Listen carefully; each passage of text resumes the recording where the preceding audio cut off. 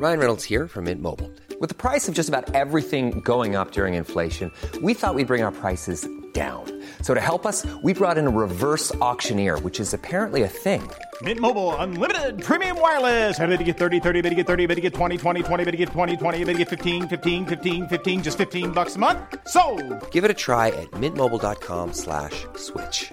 $45 up front for 3 months plus taxes and fees. Promo rate for new customers for limited time. Unlimited more than 40 gigabytes per month. Slows full terms at mintmobile.com.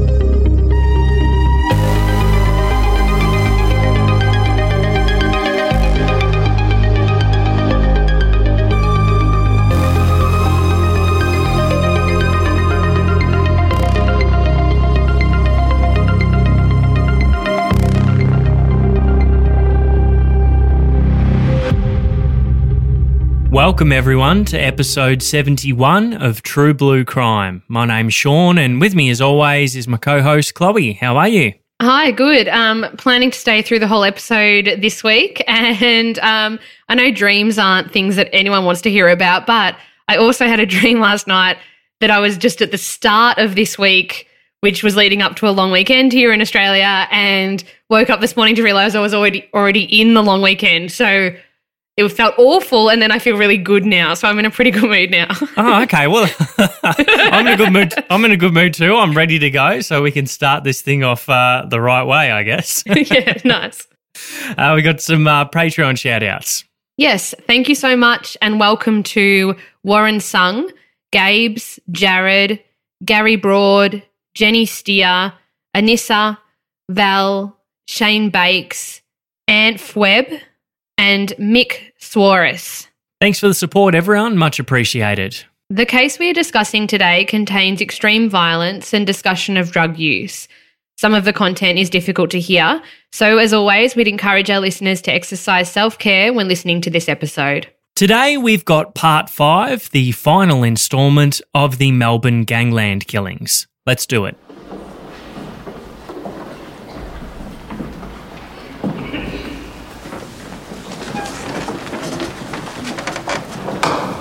March 2006, Supreme Court, Melbourne, Victoria. Justice Bill Gillard presided over the amphetamine trafficking trial of Tony Mockbell.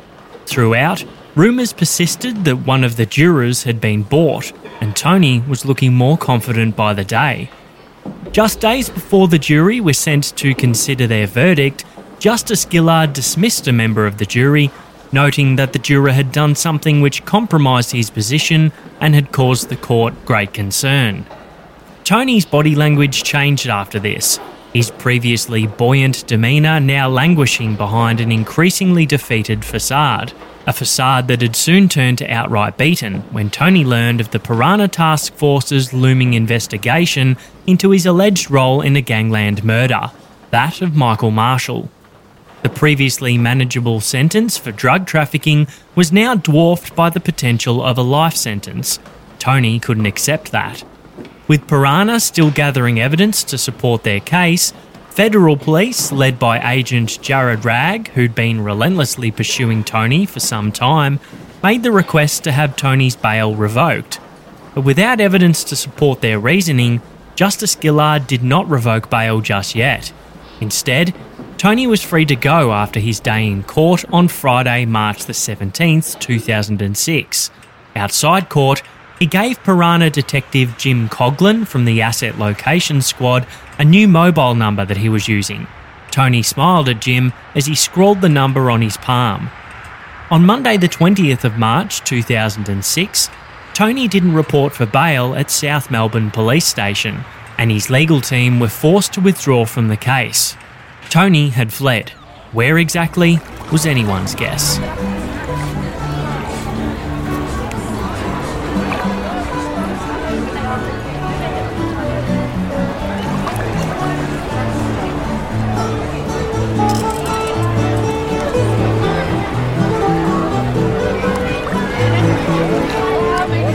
Tony, as he was known around town, was as generous as they came. He was known as the best tipper at restaurants he frequented, regularly gave mates $10,000 to punt away, telling them to pay him back if they won, and if he bumped into the back of your car while driving, it was no probs. Tony would fix it all up with a smile, wad of cash, and a pat on the back. Always the amiable host, who'd offer a short black or Tony special pizza to even unexpected guests, he was gregarious and popular, a great acquaintance, and better yet, a friend. The high-flying, Ferrari-driving businessman ran restaurants, owned innumerable commercial properties, racehorses, salons, fragrance companies. He was a residential property developer. You name it, Tony Mokbel did it. But how did he do it? With a river of black cash from the illegal amphetamine trafficking trade, which he rose to the top of in Melbourne during the 1990s. It was a time where Tony lived the high life, gambling with the elite, dining in the best restaurants, staying at the most extravagant hotels, with the most beautiful women by his side. But it didn't start out that way for young Antonius Saji Mokbel, back in his native Kuwait in the mid-1960s. On the 11th of August 1965, Tony came into this world, the middle son of 5 children to his parents, both of whom were devout Christians and illiterate. The Mokbel family spent some time in Lebanon before they immigrated to Australia when Tony was 8 years of age, settling in the Brunswick area. Tony's father got work at the Ford Motor Vehicle Factory in Broadmeadows and his mum at the local meatworks.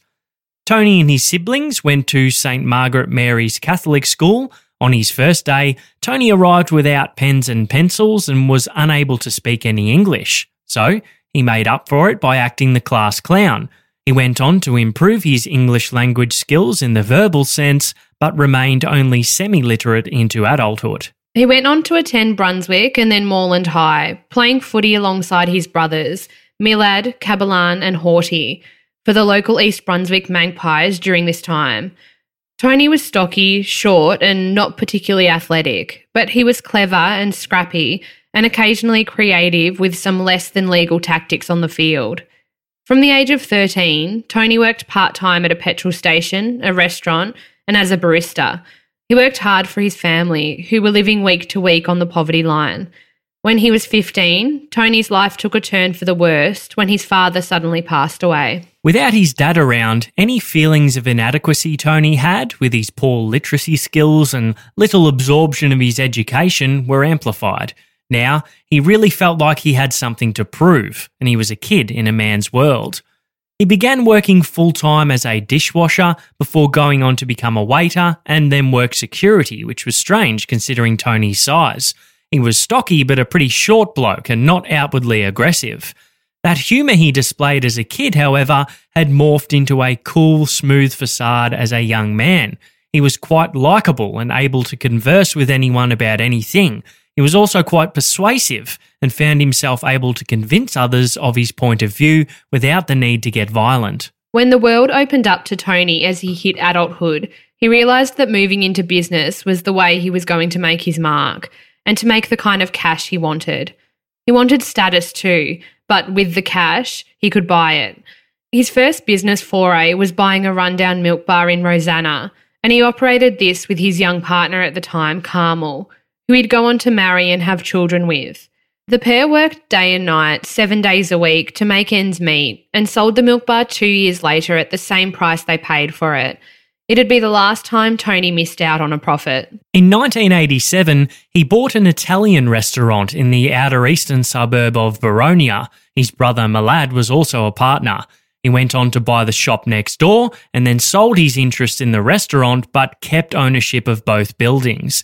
He later bought and sold a bar and restaurant in Carlton, making a huge profit in the 12 months he held the property. He bought more and more property in the inner suburbs after this, establishing a common theme for Tony as his business interests grew. Wherever the money came from, he'd filter it through property investments to legitimise it, effectively laundering his illegally obtained funds. Tony had very few problems with the law early on. At age 18, he was arrested for a street brawl, but he copped only a fine for this, and at this stage he was still legitimate, running a pizza parlour with one of his brothers. But into the early 90s, Tony realised that making pizza bases for his Tony specials wasn't enough dough for him. The fastest way for him to get rich was in dealing drugs, not pepperoni, and betting it heavily on the horses thereafter for laundering and further profits. Tony had a gambling penchant and a persuasive personality, which saw him befriend a number of top riding and training identities within the Australian horse racing community. He became the leader of a group dubbed the Tracksuit Gang, with tracksuits being worn to the races, quite the trend at this time. Tony and his pals, armed with thick wads of cash and tips that were incredibly accurate, as if they had information the rest of the punting public didn't have, made huge coordinated betting plunges on races, earning a fortune in the process. And while police knew of him in the basic sense, particularly through his work in the Tracksuit Gang, the enormity of his business ventures simply went unnoticed for a long time throughout the 90s. Tony received a few charges in the early 90s for possessing a pistol, bribing a judge and fencing stolen property, but no one had any idea of the sheer size of his burgeoning criminal empire, an empire he'd call the Company. For Tony, it was gambling that made him tick. Trafficking and then manufacturing drugs was really just a means to an end. He needed more money to gamble, and that was the fastest way to do it. He loved the thrill and the adrenaline rush chasing the wins gave him. He became addicted to it. And although he wasn't well educated, Tony was above average intelligence, and his networking skills and likability played a huge part in his ongoing success. Tony put together a deal to import 3 tons of hashish, and another to smuggle cocaine from Mexico inside of drilled-out candlesticks. Not all of these panned out. In fact, some of them even landed him in hot water with authorities and caused Tony huge losses. Ever the optimist, Tony soldiered on, all the while funneling his earnings into bricks and mortar, be it cafes, nightclubs, or even brothels. In 1997, a drug lab of Tony's exploded, which seriously put him on the police radar. This house had been a methamphetamine manufacturing operation being run for Tony by a childhood friend named Paul Howden. Paul and another childhood friend we'll call the chef were instrumental in the cooking process for Tony. But for Paul, it all came to an end when he received a 4-year sentence for this and received burns to around 30% of his body from the explosion.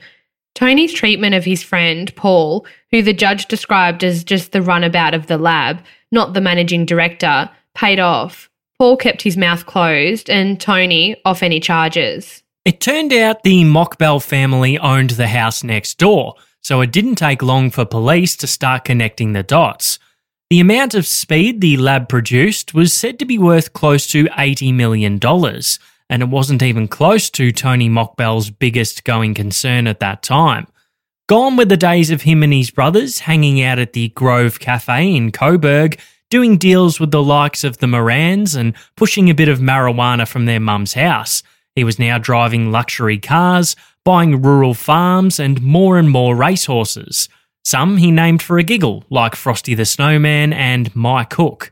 By the late 90s, Tony had corrupt customs officials on his books, assisting with the importation of ecstasy and cocaine.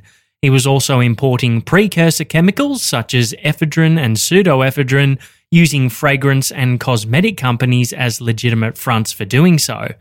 Tony also got creative in some of his business dealings, telling the Morans, who he'd stored some chemicals for, that they'd lost a load during a mysterious fire. They accepted it, and Tony, ever the smooth talker, promised to make it up to them with other opportunities.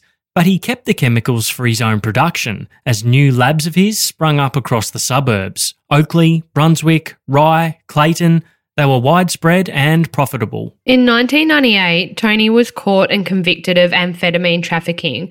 However, his charges were later dropped when his legal team were able to successfully argue that recordings of phone calls used as evidence only contained Tony discussing the manufacturing of amphetamines, not the trafficking of them.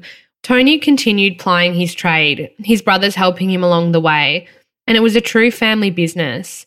And with Paul Howden behind bars and later passing away during his sentence from heart disease, Tony needed a new head chef. And he found it in a childhood friend who we'll stick to calling the chef. He had lived overseas a few years before returning to Melbourne, and he'd learnt much of his trade from his older brother, who was a chemical engineer, and another local maestro we'll call Robert, who cooked for the Morans and was said to be the best in the Southern Hemisphere. The chef may have taken that title when Robert died in a plane crash, as he truly mastered the tried and tested red phosphorus and the productive but more volatile P2P cooking methods. He and his brother would go on to become integral parts of the company, and later, the chef became an integral part of the police case in bringing Tony down. Moving into the 2000s, and things just got bigger and bolder for Tony as he moved into pressing pills.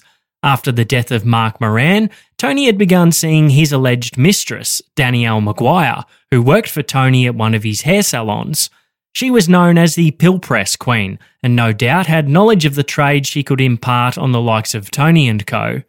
On the surface, Tony mightn't have seemed like her type, but his persistence paid off, snaring the glamorous drug queen with his charms and seemingly endless supply of cash. Unfortunately for Tony, the police were now well on to his operations and had been busy flipping members of his crew to inform on him, which was a hard task as he paid quite well for loyalty. Operation Kayak was set up between state and federal police, and it nabbed 10 high-profile drug traffickers. Tony, Carl and the Morans were all charged. Tony had been part of some big recent deals in 2000 and 2001, importing some 500,000 pure ecstasy tablets and a massive amount of precursor chemicals, said to have been able to produce almost $2 billion worth of amphetamines. Tony made friends with Carl Williams around this time too, if we recall, and their budding new partnership would blossom once they got out of jail. Carl's focus would be on the Moran extermination program, which later broadened beyond the Morans into the Carlton crew and associates. Tony, however, claimed he wanted nothing to do with the Gangland War. The killings were simply bad for business. Police would make allegations contrary to this, which we'll come to, but Tony was again hit by a stroke of luck when a number of drug charges were dropped due to corruption within the Vicpol drug squad at this time. 2 officers, Stephen Payton and Malcolm Rosenese, were charged and convicted of drug-related charges and served time in jail. It turns out, Stephen Payton had actually been a friend of Danielle Maguire's. He'd even schooled her somewhat when they worked together at a retail store, teaching her surveillance methods and how an investigation might pan out. When Chief Commissioner Christine Nixon came in, however, the entire drug squad was disbanded, and the new division called the MDID was formed. And joining that squad was none other than Detective Sergeant Paul Dale, who we've spoken about previously. Tony, who was said to have police on his payroll within this new squad to tip him off should a raid be scheduled, was back out on the street. He quickly soared to the top of the pill empire in Melbourne, stamping his own brand of pills, which were being gobbled up across city dance floors every weekend. But his success and those who helped him didn't go unnoticed, and many wanted a part of it. One person was said to be Nick Radev, who, as discussed in an earlier episode, had plans to kidnap a cook that Carl and Tony were using for his own purposes. Police alleged that Tony was part of that initial meeting and potentially the broader plan, but if he was, it was never proven, and he certainly kept a low key throughout it all, most likely taking off after the Brighton Baths part of the meeting and not venturing to Coburg as others may have. The feds were persisting with trying to charge Tony for the earlier mentioned Mexican candlestick deal. They had an informer who'd passed on intel, which enraged Tony. He wanted to know who it was. The feds hadn't pinned him just yet for what he considered a measly 3 kilos of cocaine, but it was still enough to land him a decent sentence should charges eventually stick. Meanwhile, the company's pills were being pushed all across town, making the Mockbell empire a fortune. Others in the trade were concerned around this time as a new wave of pills was being sold and undercutting their business. At first, many thought it was Tony. It wasn't. We know it was Carl. But such was Tony's friendship with Carl and so big and profitable were his own operations, he simply didn't care. His income was dwarfing that of Carl's and probably anyone else's in the underworld at this time. Tony's business ventures had forced him to set up a penthouse suite in the city. As he had so many meetings, he had to be closer than the family home would allow him to be. At least that was his story. In reality, the family home was a stone's throw from the CBD, and he simply wanted to live with his mistress, Danielle Maguire, which he did, effectively leaving Carmel and his kids at home in the process. But Danielle would soon be hit with drug charges herself and received a 3-year sentence for it. This left Tony free to do what he liked, and with all the money in the world, that's probably what he did. But while the gangland war raged on, Tony was only able to keep out of it so much. In the end, he'd become involved, much as he mightn't have liked to be. When a supposed peace meeting between two Western Australian bikies and Tony went pear-shaped one day, things between Tony and the Carlton crew hit an all-time low. Previously, he'd always gotten along well with Mick and Mario, having betted at many of their games in the years gone by. But Tony thought Mick hadn't done his duty. He was meant to ensure this thing went peacefully, and when it didn't, he did nothing to step in and make it right. Tony was offended by the way the whole thing went down and annoyed at the arrogance of those involved. Yet he maintained, at least on the surface, a facade of neutrality, as Carl and his pals were rolling around trying to shoot every Moran they could. Tony's biggest dream he had around this time, his magnum opus, that'd see him go straight once and for all, was a high-rise development that was going to be residential and commercial. And it was described as quite a unique-looking building, a winged keel-style development. Unfortunately, it never went ahead. Tony couldn't get council approvals. Nothing fell into line for him on this. The screws of the Piranha Task Force were tightening as the Asset Recovery Squad, led in the Mockbell case by Sergeant Jim Coughlin, continued to try and sift through the innumerable Mockbell family assets and shelf companies in efforts to cripple the company's finances. Detectives investigating from the drug angle too were making headway with informants, managing to flip both the chef and Terence Hodson prior to his murder to establish a number of locations of Tony's drug labs and pill presses. All of the Audis, Ferraris and Mercedes in Victoria couldn't keep Tony out of the next problem he'd become embroiled in. Firstly, the murder of Mick Marshall, for which an informer had fingered Tony as the man who ordered the job, despite it being Carl who organised it. Tony requested and financed it, this informer and later the police alleged. And then secondly, the murder of Lewis Moran. Another informer told police Tony had financed this hit too, with Carl again being the organiser. Neither of these allegations would stick due to lack of evidence.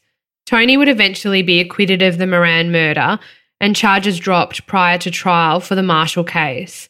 Still, the suspicion of his involvement in pending prosecution would play a big part later in the tale. Tony's brothers were constantly in the crosshairs now too, and all would eventually end up serving some time. Along with his income streams being interrupted by constant police raids, Tony was now experiencing a number of his assets being frozen. His previously A-grade credit rating with the National Australia Bank, who'd lent him nearly $6 million between 1985 and 2001, mattered very little now. Tony was eventually arrested in August 2001 over a chemical importation scheme. He made bail, but bit by bit, Piranha kept chipping away at his assets, seizing Mockbell properties, cash hidden in PVC pipes in gardens, watches and cars. Yet Tony's lifestyle didn't seem to take a downward turn. He was renting a luxurious penthouse in Port Melbourne at $1,250 per week, ordering gourmet meals to be delivered to his house where he'd tip generously as always. But the eye-fillet surf and turf, one of Tony's regular $100 meals he'd have on any given weeknight, wasn't going to continue forever. Eventually, the screws tightened enough when the relentless Jared Ragg and the AFP were able to make charges stick for the Mexican candlestick affair, again, due to the testimony from an informer. And to make bail, one of the Mockbell family homes had to be put up as $1 million surety. This was actually the home of one of his brothers, which was in his wife's name. She had to sign the surety, effectively taking one for the team. She'd later lose the home when Tony fled. Tony, feeling the increasing number of eyes on him in recent times, had begun distancing himself from daily operations, running everything to do with the business through proxies now, not even his brothers, as he wanted them protected. His buddy Carl had been locked up and all the killing had stopped, at least that's what everyone thought, until Mario Condello was gunned down the night before his trial in 2006. Tony was set to face trial for the cocaine importation charges, trumped up as they were, shortly too. But he'd also learnt another recent fact that would ultimately change things. he was now in the piranha crosshairs for the Moran and Marshall cases too. Tony couldn't believe it and denied any involvement in either, maintaining that this whole killing thing was bad for business. Indeed, it appeared now Carl was responsible for the shooting of his mate, Willie Thompson, but he hadn't ordered the reprisal for it. Carl ran his own race on that. Informers working for police now, however, said otherwise, and Tony was now potentially looking down the barrel at a life sentence. The previously manageable trafficking charge was now looking like the least of his troubles. He knew things had turned when the feds asked for the early revoke of bail. It was time to put his plan into action, a plan he'd been considering and organising for a while. And on the 20th of March 2006, he did just that.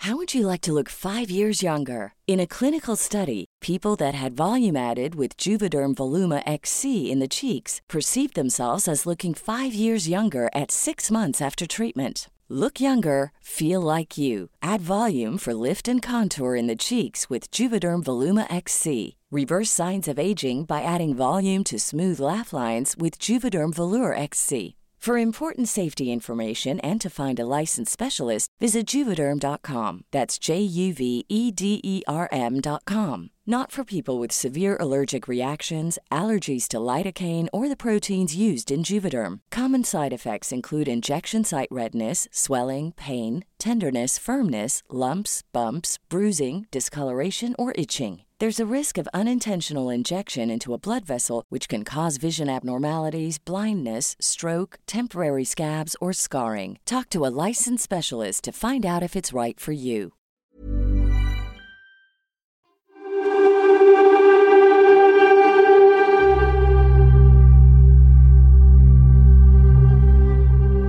It was late May 2007, and for Detective Sergeant Jim Coughlin and Federal Agent Jared Ragg, it had been a long 7 years investigating Antonius Mockbel. From the early morning raids of his Port Melbourne penthouse in his initial arrest in 2001, where a scantily clad Danielle Maguire had asked how her friend and their corrupt ex-colleague was, to now a Spartan meeting room in Athens, Greece. Owned by the Greek Anti-Drug Division, the room was engulfed by a smoky haze and the smell of espresso coffee. Jim and Jared had to convince the locals to help them. They had word that Fat Tony was in Athens. He was Australia's most wanted fugitive, but that mattered little to the Greeks. The guy was a drug trafficker, they had their own problems, and had denied a request to have Melbourne surveillance officers flown into Athens. With 3 million people in Athens and Jared and Jim not knowing Tony's address, his friends' movements, or even how he looked these days, the Greek police were posturing less than enthusiastic body language. Jim, in a last-ditch effort, turned to a nearby colleague and asked him how his family was in semi-fluent Greek. Lieutenant Colonel George Saxionis, head of the Anti-Drug Division, downed his cigarette and shot up from his desk. Why wasn't I told this man speaks Greek? When the crowd of officers responded with shrugs, Jim Coughlin was left to converse directly with the Lieutenant Colonel. Channeling every shred of Acropolis now he had in him, Jim told Saxionis he'd married a Greek woman, ate souvlakis, drank short blacks, and loved all things Greek. And Tony Mockbel was a danger to Greece and the people of Athens. He wanted him caught. Saxionis asked Jim where his father-in-law hailed from, and when Jim answered, Saxionis walked over to the Piranha detective, picked him up and kissed him. "That's where I come from. That's my village," he said. "Now, we catch this man, Mockbel, for Jim." They had the Greeks on board for 1 week. Now they had to make it happen, as Inspector O'Brien had said to Jim upon him and Jared departing Melbourne for Athens, "Don't come back without him." It had been a long 12 months trying to find him, and both Jim and Jared could see an end in sight, an end that seemed highly unlikely when Operation Magnum began back in March 2006. Fleeing during the middle of Melbourne's Commonwealth Games turned out to be a good move by Tony, and he had more up his sleeve. Some thought he was dead at first, but most thought he'd fled. Sightings flooded in: Lebanon, Colombia, Dubai. His gun-toting bodyguards had been in a shootout in Turkey. He'd fashioned a luxurious shipping container and was fleeing inside of that. He'd gotten cutting-edge plastic surgery and was unrecognisable to even his own mother now, or maybe he was in Egypt, posing as a priest. The theories came in thick and fast, but the truth, while still quite clever, wasn't as spectacular. No one thought Tony was still in Australia, let alone Victoria, yet he'd travelled just 2 hours to a small town called Bonnie Doon. Known for its serenity in the Australian cult classic The Castle, Tony took a leaf out of the Kerrigan family's book and holed up with an old friend of his who we'll simply call George. George lived with his wife and daughter on their farm property on Dry Creek Road in Bonnie Doon. George, who had previously looked after horses and pulled beers at the nearby Mandample pub, had more recently tried his hand at trafficking cannabis. He had smoked a bit of it too, and as such offered a rather mellow getaway for Tony. George had began cooking amphetamines for the company some time earlier. With his income reliant on the drug kingpin, he could hardly turn Tony away. His wife and daughter didn't know Uncle Tony's true identity at first, but over time, it's very possible George had to divulge their position, as discussing the Tony special they'd eaten the night before might have posed a problem in the sleepy town on the shores of Lake Eildon. Tony spent his days continuing to run the company as the federal police launched the manhunt to recapture him, and VicPol continued trying to freeze the seemingly innumerable Mockbell assets. He'd narrowed down his contact list, speaking only through a few select members of the company board and some trusted advisors who were helping him in his escape plan. And with the general consensus being he'd fled overseas, physical surveillance was placed second to electronic. Danielle was able to visit Tony in Bonnie Doon, the couple patching up their recent feud when Danny thought Tony had been having it off with his lawyer, Zaragard Wilson.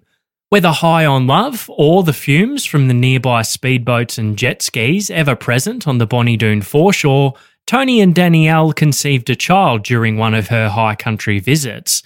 A ramshackle tin hut and a few joints, a far cry from their previous Duck L'Orange and penthouse suite in Port Melbourne. Still, it was better than a concrete cell at Port Phillip.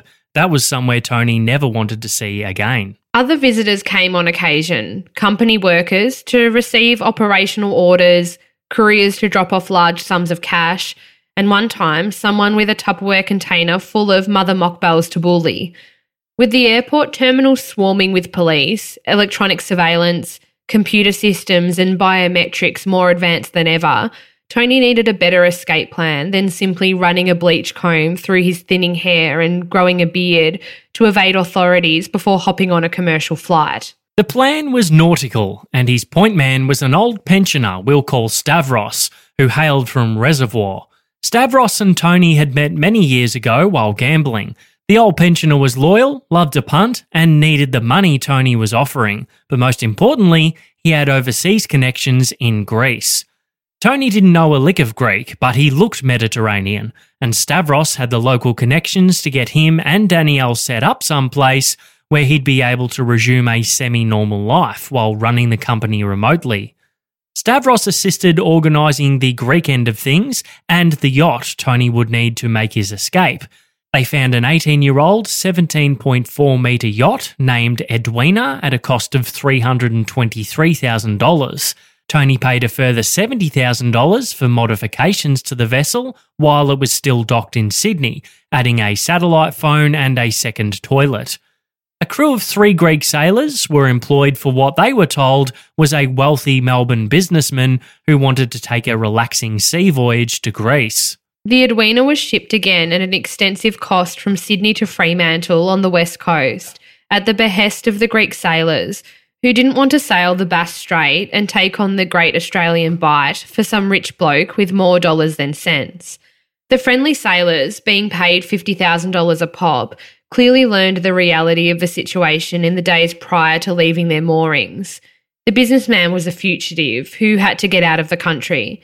The sailors became more guarded with locals and visited Bunnings for last-minute supplies to construct a makeshift hidey hole for Tony to hide under the floor in the master cabin. Tony and some of his loyal company compatriots threw a last-minute party for themselves and the sailors, hiring the services of a local escort agency before Edwina pulled away from the shore around 10 a.m. on November the 11th, 2006. sailing from the Fremantle Sailing Club into the high seas. Customs officials who checked the boat found the paperwork of the 3 Greek sailors to be in order, and there was no one else on board, at least no one they could see.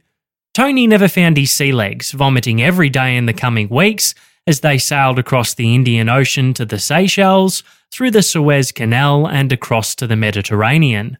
Bribing officials almost certainly played a major role in the journey's success, as the crew went from the Maldives to the Greek island of Syros. A short ferry ride later, and a black 4-wheel drive was waiting for Tony, courtesy of his pensioner friend Stavros, who'd done many trips to Greece in the preceding months to get this leg of the trip organised. Tony was home free, his new life in Greece awaiting him. All there was left to do was get business on the straight and narrow and get a pregnant Danny and her 12-year-old daughter over next. Police had followed Danielle Maguire overseas, chasing her through half of Asia as she took them on a wild goose chase. She never led them to Tony.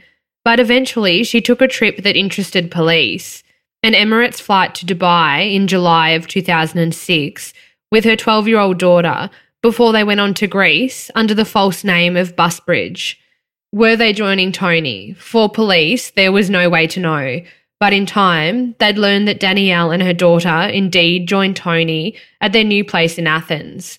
In December, she gave birth to another daughter, the one her and Tony had conceived in Bonnie Doon. She had her in the apartment with a doctor and a midwife on hand. For Tony Mokbel, the international fugitive, life was going well. Using an alias in Greece, he was running his company back in Australia and living a normal family life in an upmarket beachside neighbourhood akin to, say, Brighton in Victoria. How were police going to catch this guy with all of the international jurisdictional hurdles? When, if ever, would the music play for Tony Mokbel and his dream run come to an end? Sooner than he hoped was the answer, and ironically, it was actually a musician within his own company who'd be responsible for striking the first chord of Tony's swan song. A Victorian police officer who was a hobby musician had come across a bloke from the local scene who told an interesting post-gig tale about one Tony Mokbel.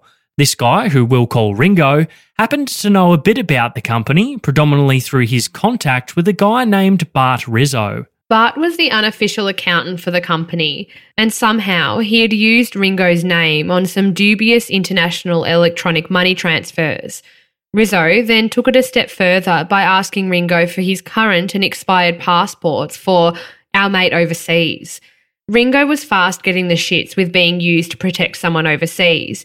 He had a pretty good idea who this someone was and was ready to talk about it to the police and do what he could to make things right. Ringo had taken drugs himself but lost a brother to an overdose. He wasn't a fan and wasn't about to protect the biggest drug trafficker in the country who was currently on the lam overseas.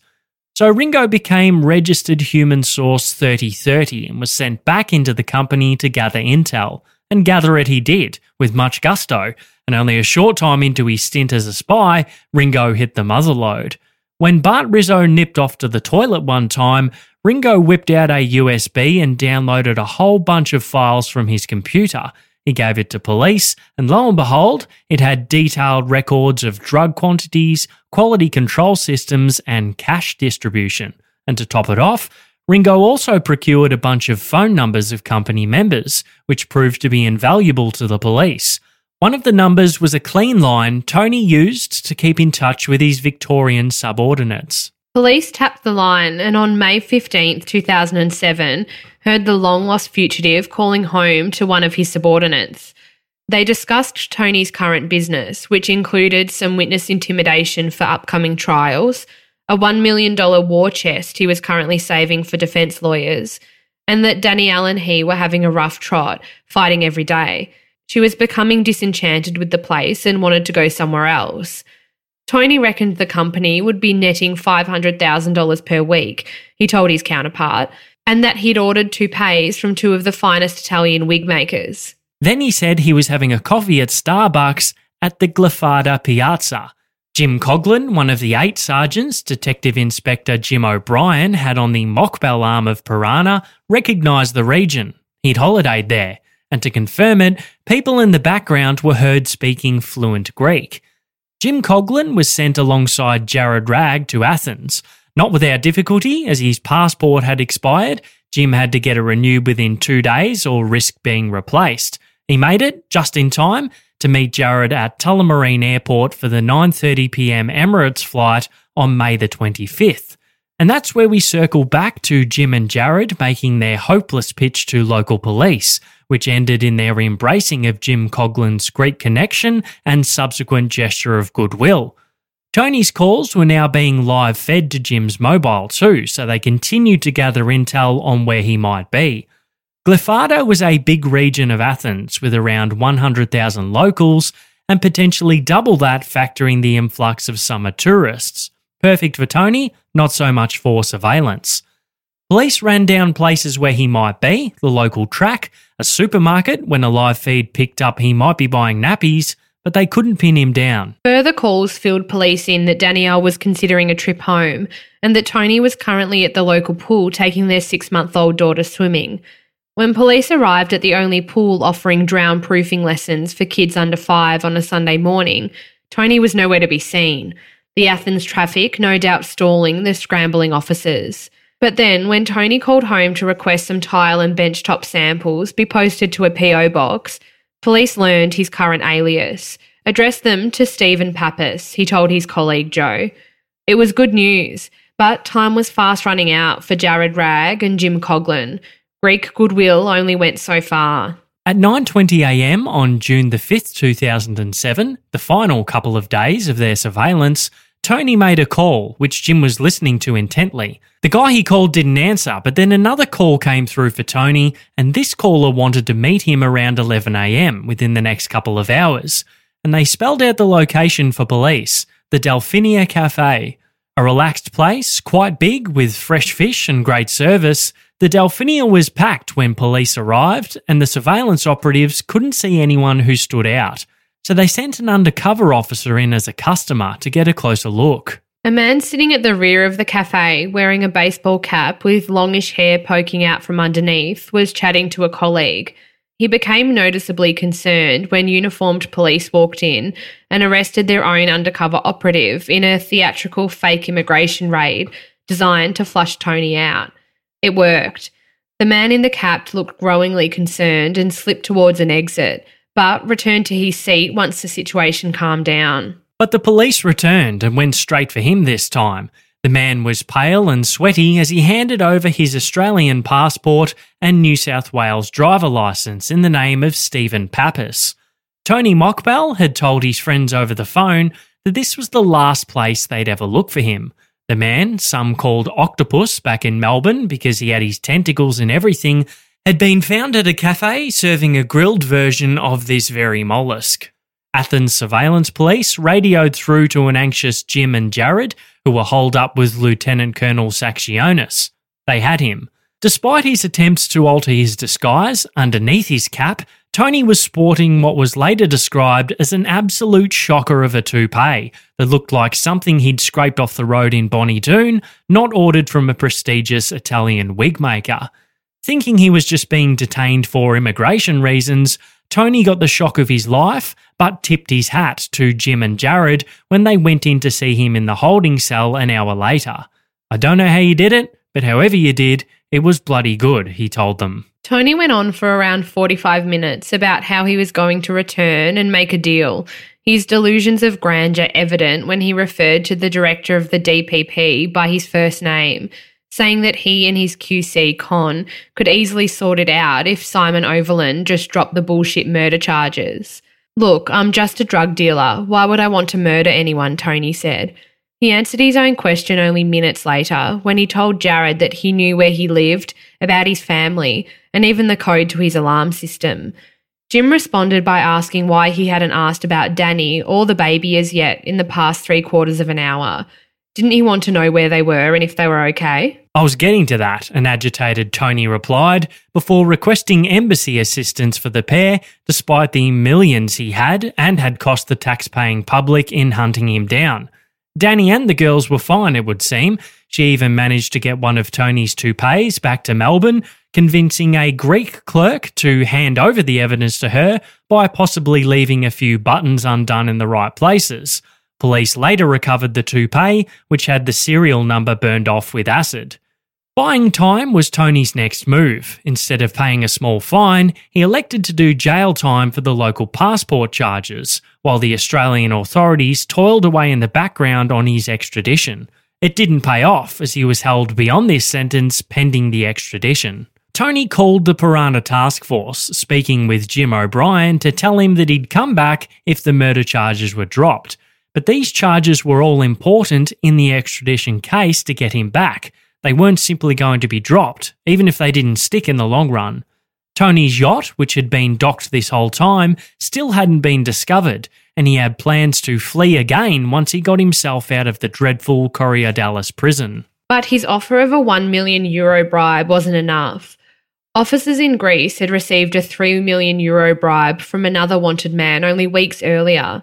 It seemed that Tony wasn't a big fish in the vast oceans of Europe as he was in the small pond of Victoria. At a cost of $450,000, some 11 months later, after he'd exhausted all of his options to avoid extradition, Tony was finally brought back to face the music. He had already been found guilty and sentenced in his absence for the cocaine trafficking offence, 12 years with a minimum of 9. Now, in May 2008, he was facing murder charges and a number of other drug offences. Many wouldn't stick, as we know, with the Mockbell legal team ever ready to find the smallest of loopholes to wriggle out of any charge possible. And while he was acquitted over the murder of Lewis Moran, he'd ultimately cop a 30-year sentence for drug-related offences with a 22-year minimum. Although police had destroyed his drug operations in the past few years, bringing the company to its knees and seizing close to $55 million in Mockbell-owned assets, it looked like the 46-year-old Tony would be out in time for his retirement years. That's if his health didn't get him first. Earlier in the year, Tony had suffered a mild heart attack in prison and had to change his diet and health regime accordingly. Prison, it was said by health officials, was going to be hard for Tony. He wasn't suited to it like many of the institutionalised inmates. Danielle had since moved on, and for now, the concrete cell he'd feared returning to all this time was home, and would be for the foreseeable future.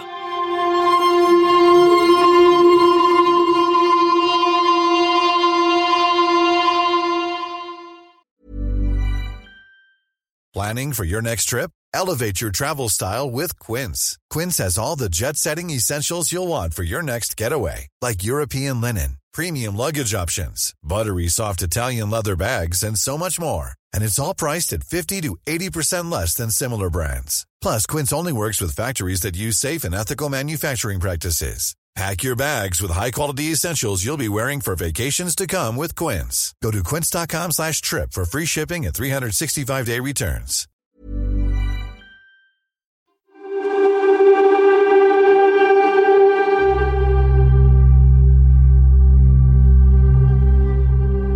During the time Tony had been charged, tried, fled, been hunted and finally brought back to Australia, Carl Williams had been housed in the Acacia unit of Barwon Prison. The secure unit housing high-risk prisoners had taken much of Carl's spirit over the past few years, as he had spent innumerable hours in court and with the Piranha Task Force. He had been charged and convicted of drug trafficking to begin with, copping a 7-year sentence, but later, in 2006, he received a 27-year sentence for the murder of Michael Marshall. His money, connections, and the blonde tips he regularly had dyed to maintain his youthful appearance had all run out. Many of his former crew, now inside on charges of their own, had struck deals with police and prosecutors, putting Carl squarely in the frame for a number of further murders. 2007 saw Carl cop a deal to plead guilty to the murders of Jason and Lewis Moran, Mark Malia, and the conspiracy charge in relation to Mario Condello. He received life sentences for 2, 25 years each for the other 2, and if all went well, Carl might just get out when he was in his 70s. While things looked bleak, there were some positives. Charges in the case of Mark Moran were dropped in exchange for his aforementioned guilty pleas, and VicPol had agreed to drop a number of serious charges against his father George, speak with the ATO about clearing some of George's tax issues, and even pay Dakota's school fees. So the deal was somewhat sweet, But it hinged on one final thing Carl had to give the police, and that was the details on one of their own, a carrot Carl had dangled some time earlier. Between then and now, much of Carl's youthful exuberance disappeared. After separating with Roberta and having a few young blonde girlfriends who enjoyed visiting and corresponding with the now national celebrity, Carl had hit rock bottom when his mum, Barb, had taken her own life in November of 2008. Unable to cope with the pain of effectively losing both of her sons and George being holed up in Port Phillip, Barb had scrawled a brief sorry note in eyeliner pencil before taking a copious amount of sleeping pills and passing away. 2008 couldn't get much worse for Carl, so towards its end, in hopes of securing the aforementioned deals, Carl agreed to travel to an undisclosed location to talk with his police handlers about what he knew they wanted. Dale, Dale, Dale is all you want is Dale, Carl said. And indeed, it seemed they did. Simon Overland had since taken over from Christine Nixon as VicPol's chief commissioner, and he intended on stamping out police corruption, and priority one was solving the murders of Terence and Christine Hodson. Carl and George were both secretly couriered to Swan Island, a top-secret facility used to train SAS members. Here, they were given the royal treatment for a week as police recorded Carl's tales about Detective Sergeant Paul Dale. During this time, Carl and George were given the works in terms of food, burgers, Chinese, pizza, you name it, and it was rumoured treats of a different kind may have been on the menu, something George would later deny, stating it was just the food. Carl said he had met Paul Dale in 2002 at the Brunswick Club. Their relationship was occasional meet and greets where Paul allegedly offered to keep Carl out of harm's way for a price. Carl claimed he made payments of between $2,000 and $5,000 to Paul Dale when they met. Carl further alleged that one time when he and Paul met at a swimming pool, Paul offered for him and a colleague to sort out Jason Moran for the small price of $400,000. Carl said he was dreaming, but they continued to meet as some of the info Paul provided had been useful in his business associations. He'd sorted out a few rats from the pack over the time, courtesy of the relationship. So when after his arrest in 2003, Paul Dale approached Carl to organise the murder of Terence Hodson before his committal to testify about the drug house burglary, Carl was open to the idea and the money. $150,000, Carl alleged, Paul Dale paid him to organise the hit, and Carl engaged the services of Rodney Collins to do it. Neither he or Paul Dale had anything to do with each other, Carl was the middleman. The evidence Carl put forward was extremely attractive to Victoria Police, and they agreed to pay Dakota's private school fees, settle a $750,000 tax bill for George, and give Carl a potential 17-year reduction in his sentence. Carl might finally see the light of day again and be young enough to enjoy it. On the 13th of February 2009, Paul Dale was arrested at the petrol station where he was working in northeast Victoria for the Hodson murders. A committal hearing was scheduled for March 2010. Now, all Carl had to do was hold up his end of the bargain, taking to the witness box at trial, and his deals would go through. In the meantime, things had gotten smoother for Carl in Acacia Unit 1. He was now able to spend more time with a couple of close inmates of his choosing.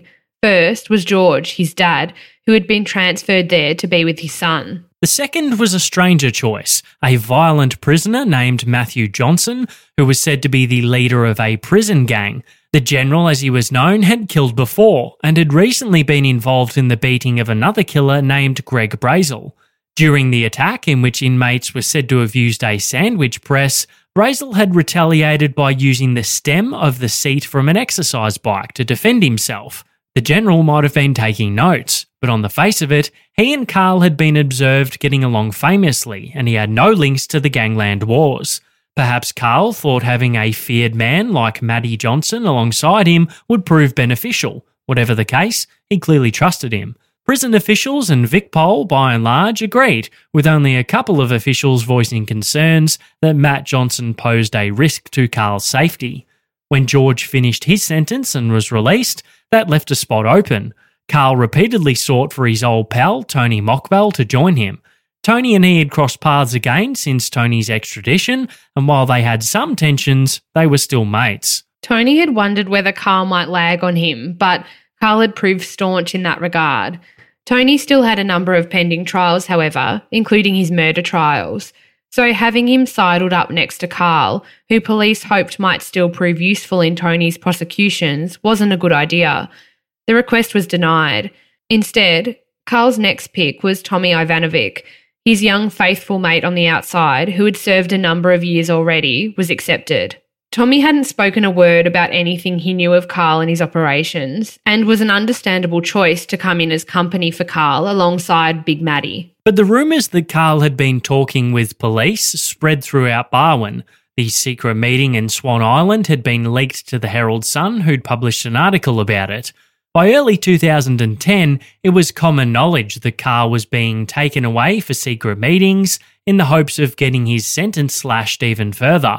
He couldn't hack doing the time, the rumours had it, and would begin dogging on everyone to save himself and his family. True or not, it didn't do Carl any favours. Matt Johnson was known to have been a strong detester of police informers, but according to George, was fine with Carl lagging on a corrupt copper. On the 19th of April 2010, the Herald Sun published another Carl-related article on the front page entitled, "You Pay Killers School Fees." Enough info had made its way out by now for one journalist at least to back up the rumours that had been circulating for some time. Carl had a visit with George that morning and said he was fine with the article. He was used to the publicity by this stage, but wanted to keep doing the right thing to end the rife corruption, as he saw it. Back in Acacia Unit 1, observant guards might have seen Matthew Johnson removing his foam mattress and bringing it out into the day room and resting it over an exercise bike. It was a common move to air out these sweat-logged mattresses. What wasn't common and went unseen was Matt Johnson unscrewing the stem of the bike seat. At 12:48 p.m, Carl was back in the day room, sitting at a table and reading the paper as he usually did. Tommy was a few metres away in the kitchenette making a cuppa, his back to Carl. Matt Johnson stood in the doorway of his cell, the hulking bald man metres behind an oblivious Carl, the bike stem clasped in both of his hands. He walked forward and delivered a massive blow to the side of Carl's head, following up with another 7 almighty strikes as Carl dropped and lay motionless on the floor next to the table. Matt then covered Carl's head with a towel and dragged his body back into his cell and closed the door. Tommy hadn't moved from his spot in the kitchenette, not seeing a thing, but surely hearing it. He called his sister in the minutes after the attack and then a colleague of his own on the outside, Rocco Arico, who we've spoken about before. "I'm shocked, mate. Something really terrible has happened. I think Carl's dead, mate. Maddie just went crazy," Tommy said to Rocco. "What happened?" Rocco replied. "I don't know. The screws haven't come yet. I think he just started threatening Maddie. I just heard some noise and turned and saw Carl on the floor." Indeed, with all of the security in the Acacia unit, the guards hadn't observed Carl's merciless beating on CCTV. The once state-of-the-art cameras now old and shithouse, with grainy images refreshing only every 45 seconds. 27 minutes after the attack, easily long enough for Carl to bleed out should there have been a slim chance he might have survived, Matt Johnson alerted a female prison officer, noting that Carl had hit his head. The news of the Code Black and Carl's death spread throughout the media and Barwon prison like wildfire. How had the highest profile prisoner in Victoria, in the most secure facility, been bludgeoned to death by another inmate? Matthew Johnson was charged with Carl's murder. He later claimed self-defence, stating that he'd heard Carl had wanted to kill him with a billiard ball stuffed into a sock. A jury didn't believe him, and he received another life sentence, which he was already serving anyway. This one was practically for free. Throughout Barwon, the barks of inmates imitating dogs could be heard, as Matt Johnson told police, after a long period of no commenting, that he'd been told by someone close that Carl was going to do him in, so he got in first. Carl had been in the best shape of his life, having lost over 30 kilos since his incarceration, but jailhouse justice had been dealt, and nothing could save him from the brutal end he suffered. That is, except for adequate CCTV and intervention from prison staff. Maybe they could have, maybe not. Talk of a corrections conspiracy was suggested after this. VicPol had lost their star witness in the Hodson murders, and charges against Paul Dale were dropped. It was the second murder that had benefited Paul Dale and seen charges against him dropped, so suggestions that he was potentially involved in Carl's murder also came out. These were denied by Paul himself and Victoria Police, and as such, Paul Dale remains a free man and a man who's had to battle long and hard against the allegations made against him. He's never been convicted of any criminal offences and is entitled to the presumption of innocence, we should note. Rocco Arico, who served his time and is now reported in the media as a drug lord in his own right, while he claims to be a property developer, was thrown into the spotlight after Carl's murder too. Some reports suggested there was motive there had he, Tommy, and potentially anyone else who was still alive been implicated by Carl in the murder of Richard Mladenovic. These are just newspaper reports at this stage, however, and no charges have ever been laid in Carl's murder other than those against Matthew Johnson, who maintains he acted alone. Carl's funeral was held on the 30th of April 2010 at St. Teresa's Catholic Church in Essendon, the same church Lewis and Mark Moran had their services. The girlfriends had all disappeared by now, scared off by the media attention. Only Roberta remained, although she had since moved on. A number of Carl's childhood friends attended, alongside his dad George. Carl was buried in a déjà vu-inducing $50,000 gold coffin. In 2012, the Victorian Ombudsman released a critical report of Corrections Victoria after their investigation into the circumstances of Carl's death. This led to a pair of high-profile resignations in the following months, that of Department of Justice Secretary Penny Armitage and Corrections Victorian Commissioner Bob Hastings. The character of Carl Williams was captured by actor Guyton Grandley in the Underbelly series and subsequent sequels. Carl wasn't a fan of his depiction, saying they made him look like an idiot.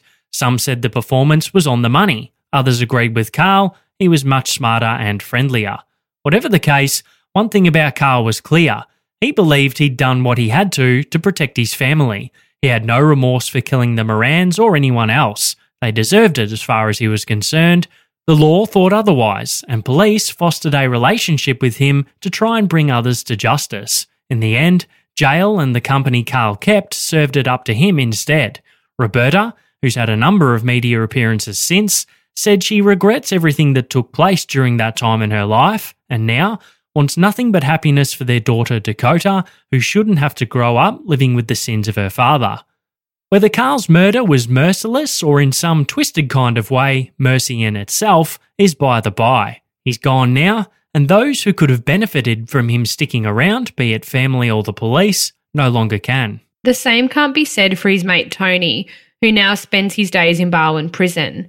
Tony's had a mixed run, enjoying the positives of having his cocaine trafficking conviction overturned in late 2020 off the back of the Lawyer X scandal, when it was made public that barrister Nicola Gobbo had become a registered police informant and passed information on to police about a number of her clients. Tony, being one of these, pounced and successfully took a step closer to freedom.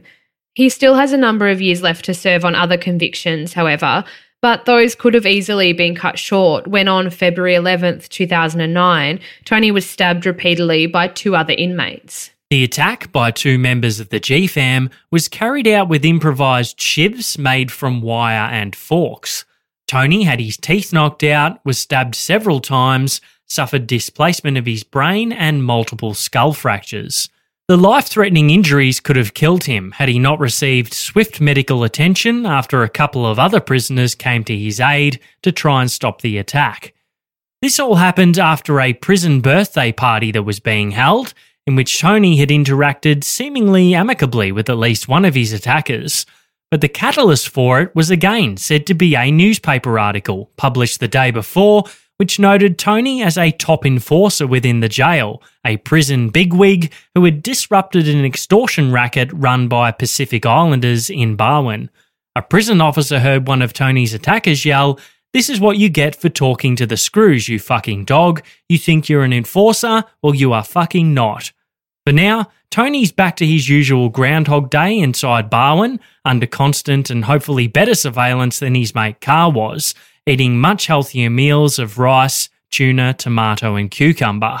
And while he was the bigwig on the outside when it came to the drug trade, It was with Carl Williams that the Melbourne gangland killings began and concluded. Whew, okay, we made it. Let's move on to our thoughts. So I guess that's pretty much my thought. I am feeling so yuck at the lifestyle that these people had, and I said it before that the things that they were willing to do for power and money, and that's, to me, literally what this was all about. Potentially slightly different motivations in the sense of the kind of power and kind of money they wanted, but just the disposable way that they treated people and whatever was in their way. I think I'm glad to not have to think of these people much more after we release this one, for a little while at least. So that's pretty much my thoughts. What are yours? Yeah, mine are very similar, and they probably bleed into my happy thought as well, which is just that we could sort of put this series behind us now and move on to some other things.